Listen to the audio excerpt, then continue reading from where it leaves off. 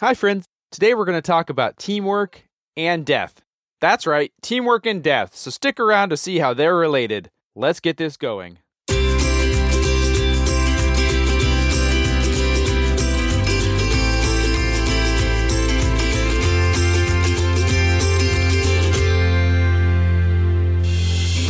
You're listening to The Trust, the podcast of the SDDC Unit Ministry team. I'm your host, Brad Cattleman, and we are glad you have joined us today. I hope this energizes you, edifies you, and may you experience God's blessings.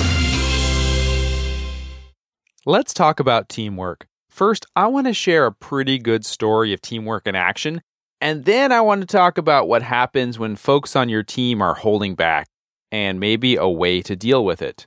So, let's look at teamwork in action. Imagine the scene. It's in the early 30s. Wait. Not those 30s.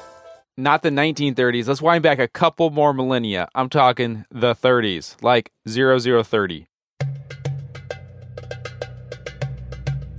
Middle Roman Empire, Jerusalem, the capital of Israel, home of the temple. The early members of the church are gathering together and they're trying to figure some things out. Jesus left them with a mission and a charge, but life is not safe. The Romans have killed their leader, Jesus. The temple leaders, known as the Sanhedrin, are not happy with Peter and John, two of their prominent disciples, and in the midst of this controversy and excitement and fear, we see this excellent example of teamwork. You can read it in Acts chapter 4, verse 32. All the believers were one in heart and mind. No one claimed that any of their possessions was their own, but they shared everything they had.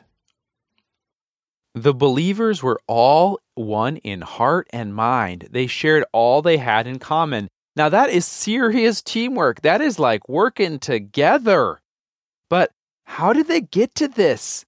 What is it that creates that kind of teamwork where they share all they have in common?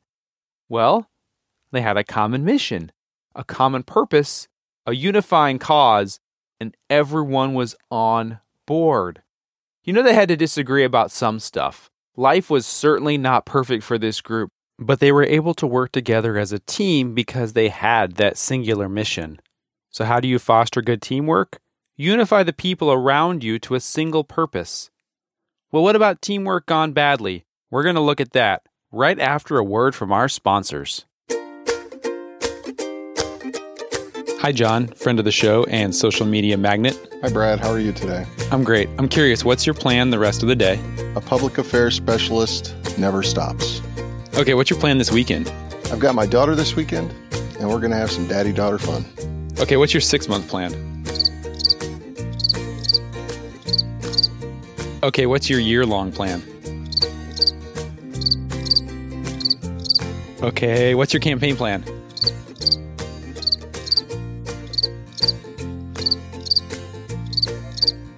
Well, if you're like John and you also have a planning problem, then you need to talk to your G5 section. They can help you with your 1-year, 5-year, 6-month plan. They can help you with contingency plans, operation plans, even campaign plans. And if you use the offer code TRUST, they can offer you a steep discount when you sign up for the 1-year plan. That's TRUST. Talk to your planners in the G5. So good teamwork is created by having a unified purpose. What's bad teamwork look like? We don't have to look much further than the story we talked about before. Just a little bit later in the book of Acts, Ananias and Sapphira are a married couple, and they sell a piece of land, and they just don't get on board with the whole team. Let's look at Acts chapter 5, verse 1. Now a man named Ananias, together with his wife Sapphira, also sold a piece of property. With his wife's full knowledge, he kept back part of the money for himself, but brought the rest and put it at the apostles' feet. Unlike all the other early believers, they sell the land, but they keep a portion of the proceeds for themselves. Unlike everyone else on that team of believers, they held back. And you know what happens to them? He fell down and died. So there you have it. Teamwork or death. I'm kidding. Sort of. But I think we all know that if you want to accomplish a mission and you have a group of people together, it can be really hard to have people on your team who are holding out a little for themselves, who aren't sold on the mission, and who are passive-aggressively working against that collective goal.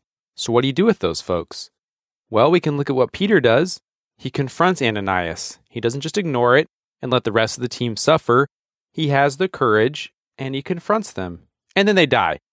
So obviously I'm not advocating that people on your team who aren't on board with a mission should die, but it is an allegory to how we should handle that kind of situation.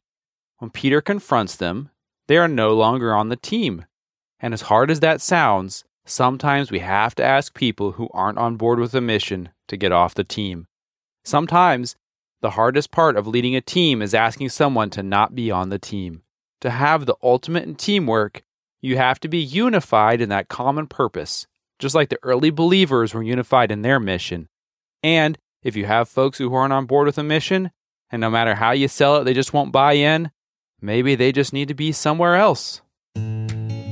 So if you are on a team, may you be the best teammate and give all into that common purpose. And if you're leading a team, may you have the wisdom and the desire and the courage to do what's right for everybody on the team, unifying them around a purpose and helping folks decide if they want to be a part of that team. Because when everybody is working together, boy, that can do amazing things. God bless you all. This episode was recorded and produced by me, Brad Cattleman. Folks to thank this week: Captain John Duenas for telling me not to yell when briefing. Thanks, sir. Big thanks to the IG team, especially Dave, for helping us stay on azimuth. Thank you to the recently retired Lieutenant Colonel Stacy Flippin, our SJA. Thanks, ma'am. Thank you for your service to the nation and for running an awesome team who keeps us straight legally. And of course, we have to thank the philanthropic John Orrell. His voice is like that feeling you have when the temperature rises dramatically in the spring and you turn on your air conditioner for the first time and you feel that cool breeze flowing from the register. We are trusted professionals, but trust in the Lord with all your heart, soul, and mind. This is The Trust. God bless you all.